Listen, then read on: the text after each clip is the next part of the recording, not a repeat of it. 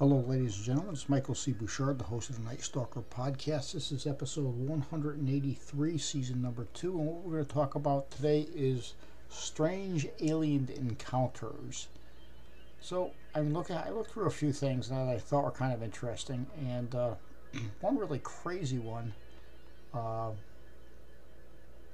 This comes from the New Yorker, and it said 13 reasons to believe why aliens are real. Okay, so I figure I would kind of indulge myself in this one. The government literally just admitted it's taking UFOs seriously. Well, I don't know if that's I don't really know if I would consider that a plausible reason to believe why aliens exist, but it says in 1952 a CIA group called the Psychological Strategy Board concluded that when it came to UFOs, the American public was dangerously gullible and prone to hysterical mass behavior. Yeah, well, I may be shitting in my pants too if a UFO landed in my backyard. I'd especially be pissed if it landed in the koi pond and I had to go frickin' clean that mess up. Harry Reid says we're not taking them seriously enough. Well, who aren't we taking seriously enough? Harry, I'm curious about when your interest in the subject comes from. Okay, this is Reed asking something. Bob Bigelow, he's the founder of Bigelow Aerospace and Budget Suites. He's a central figure in this all the way. When he was a young man, he heard a story from his grandfather about driving down from Mount Charleston near Las Vegas when they saw a so-called UFO, for lack of a better description. Well, so-called is so-called. It could be, might not be. Who the hell knows? I'm not going to read this whole interview because it's pretty much bullshit. Scientists are suddenly much more bullish around the possibility of life out there. 30 years ago, we had not discovered a single planet outside our solar system. Now we have more than 3,000 of them. And we know nearly every star in the night sky has at least one planet in its orbit. Not necessarily true. If you go back to Bob Lazar's Project Aquarius Zeta Reticuli, where they claim that this alien that they caught called EB, extraterrestrial biological entity, came from a thermal radiated scan of infrared was put through the that galaxy twice, and it did not detect any solid mass or any type of planetary mass there, so we know that all that's bullshit. There is no aliens coming out of there, and there is no Project Aquarius. You did not have a alien captured. Now the thing is, if you did have an alien captured for 9 freaking years, why wouldn't you ask it how to fly one of them fucking ships you had since 1947? I mean, that'd be my first question. And if I push this button, I'm going to blow up or take off, you know what I mean? Number 4, they're especially bullish about these planets. Why do they keep using that word bullish? It just doesn't sound right. Proxima b, the closest exoplanet ever discovered, is also potentially habited world in its own right. What the hell does that mean? How do you know it's inhabited? Have you been there? No. Shut up. Let me see. No, there's a whole list of these freaking things. Let's go down each one. TRAPPIST/1 system. The red dwarf at the center of this possesses a whopping 7 planets in its orbit, 3 of which reside in the Goldilocks zone. I'm not sure what that means. It sounds a little strange, but all of which seem to possess some degree of potential habitation. How do we know that? Somebody waved to you through the telescope? I mean, I just don't. There's a lot of assumptions going on here. As a matter of fact, the more I read this article, the less I'm starting to believe any of this bullshit. LHS 114-0b. This wouldn't be a planet we would colonize. It's almost 7 times the mass of the Earth and 40% larger, making it a super-Earth. But its mass means that it would retain a thicker atmosphere capable of keeping it warmer and more comfortable for life than most other planets. Well, then if that was the case, why the hell wouldn't we want to inhabit it? I don't know. Kind of a weird question. Ross 128B Baker. One of the best chances we have so far at finding life on another planet. Its orbit and its interactive red dwarf star means it's likely not bludgeoned by solar radiation. Well, that's good, because if you were, you'd all be dead. Mars. Mars has water, as we've known it since 2015. How do we know? Do you ever see a swimming pool there? I haven't. How about you? Let me see. The ocean world. The ocean world. I don't know what that is. Many of Jupiter's Saturn moons show signs of possible possessing a liquid ocean underneath the surface. There we go. Possibly. Doesn't mean does. And then the last name, JG 1214B Baker, nicknamed Waterworld by scientists. Signs of potential clouding gives us some hope the planet has an atmosphere. So what the fuck does that mean? Okay, I'll kind of get distracted by the stupidity. Number 5. And there is documentation. Well, documentation of what exactly? In 2012, the photographer Steve Hirsch asked UFO convention attendees who claimed to have had personal contact with extraterrestrials to draw and describe their experience. Oh yeah, these these look like something out of an old Playboy book. Yep. These are crazy. Holy Christ, you don't look that bad for a drawing. Just saying. Where's my mind go? The asteroids look like an awful lot like a rocket ship. Yeah, so what? It looks like a fucking rocket ship. Doesn't mean it's a rocket ship. I don't see any. All I see is stone. I don't see any windows. I don't see any propulsion units. Okay, yeah, that's bullshit. Okay. Number 7. The Master of the Universe are obsessed. How do we know that? Oh, here comes Robert Bigelow again. As a child, Bigelow watched the government test atomic bombs from his bedroom window. Really? Fuck me. Classmates could see the mushroom clouds blooming over the Mojave Desert from their school playground. Well, that's some safety issues we're working with here. Oops, we got something from Elon Musk. Musk is hell-bent on using his $21 billion to colonize Mars. Listen, if I had $21 billion, I'd be colonizing the freaking Playboy Mansion. Fuck Mars. There are some prominent military and government folks. This is just one of those sentences that absolutely make no sense. As are some prominent military and government folks. What in the frick does that mean?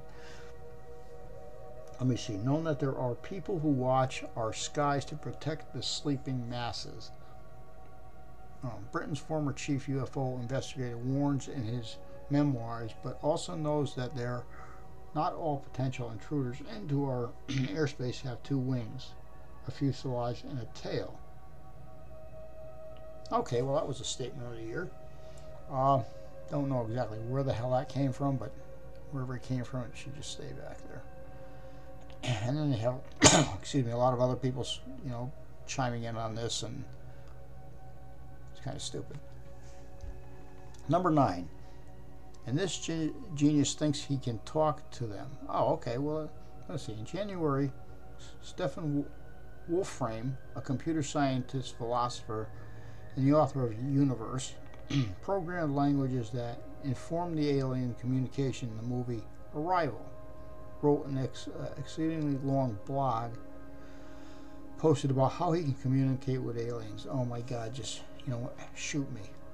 Just let's just get over it. There have been enough well-known encounters to fill an encyclopedia, and of course it brings up Barney and Betty Hill abduction in Pennsylvania in 1961. I reviewed some of the statements, photographs, and other evidentiary material that was supposed to be associated with this. That was a sleeping too much, drinking too much coffee, or some other real weird thing going on. But yeah, I don't buy that one at all. Ooh. Oh, Travis Walton. In 1976, a team of loggers claimed that a 22-year-old co-worker, Travis Walton, disappeared for 5 days after a glowing disc in the Arizona woods zapped him with a bluish ray. Huh. I don't know about a bluish ray, but I've had that happen when I drink too many Heinekens. And continuing right up to the present day. This is a really kind of weird article, but like this person is just like writing sentences midstream. New encounters happen all the time, even to famous people. Oh, imagine that. Number 12. We even have some pretty developing theories about why we haven't heard from E.T. yet. Well, that's an interesting story.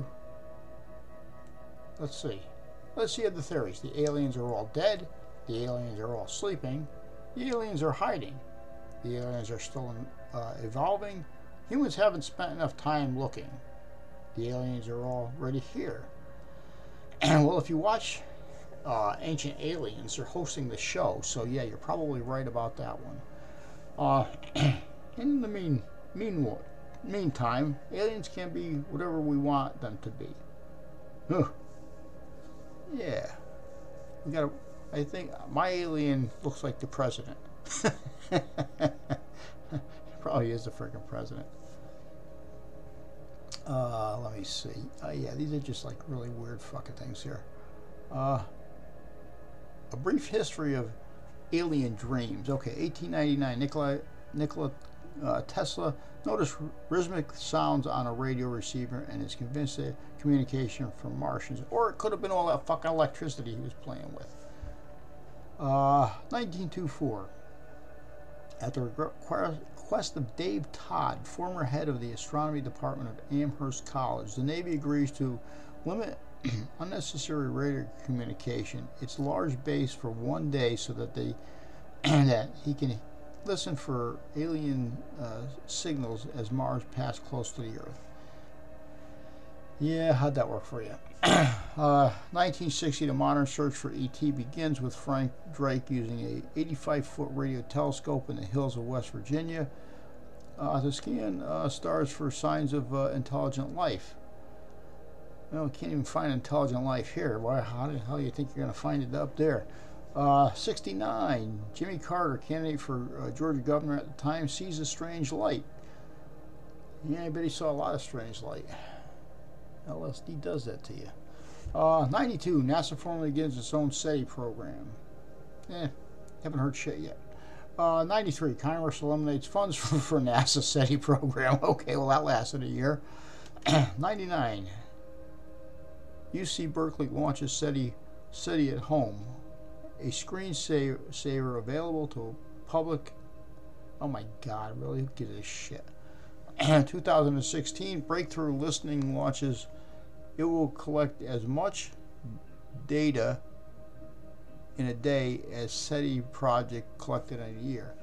Okay, but you still haven't mentioned what the hell you're looking for, or what you found, or what you didn't find. Did anybody find any? Does anybody have a clue what the hell that last thing meant? Okay, so as we're talking about this, I just want to go back because I saw something really freaking crazy. Oh yeah, here's an article. This one's good. Let's pull this one up. Washington Post magazine. when was this put out? Doesn't have any specific date here yet. 2021. UFO mania is out of control. Please stop.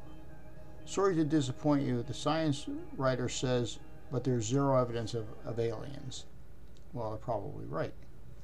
There probably is zero. I'm not doubting that. Always proven there's aliens here to me, or Bigfoot, or Loch Ness Monster, or any other damn things. Friends and colleagues have urged me to write something about UFO because the topic is hot, and I'm sort of the space alien reporter on staff, and this would be Joe Eckenbach. This refers not to where I'm from, but the kind of stuff I used to write about. I wrote a book, Captured by Aliens, 1999, that was primarily about the scientific search for extraterrestrial life, and including a long section on UFO mythology. I've been to Roswell. I wrote about the massive suicide of 39 Heaven Gate cultists who thought that they were being transported to a spaceship traveling on Comet Hale-Bopp. I've interviewed people who think their bodies have become inhabited by aliens. From the, I have no clue what this is. Yes, and I went out with the last 3 or 4 of them. So it seems to me that there's a lot of different things going on with our Martian friends up there, here, wherever they are, if they're here or there, or even up there, who the hell knows. My thought is, if you look at today's society, and I mean this very seriously, if you look at how freaking stupid we are, or how stupid people are in general, if you were somebody that could fly a spaceship across galaxies, why the hell would you even want to contact us? Because these are some of the, especially nowadays, I mean, people were dumb back in the day. Now, holy shit, people are dumber than a box of rocks because they listen to everything on the frickin' YouTube and shit like that. Couldn't find their own ass with 2 hands in a roadmap. And you think the aliens are going to take over? They may blow us up, but they sure in hell aren't going to ever take us over. So, with that being said, this is Michael C. Bouchard, the host of the Night Stalker podcast, episode 183, season number 2.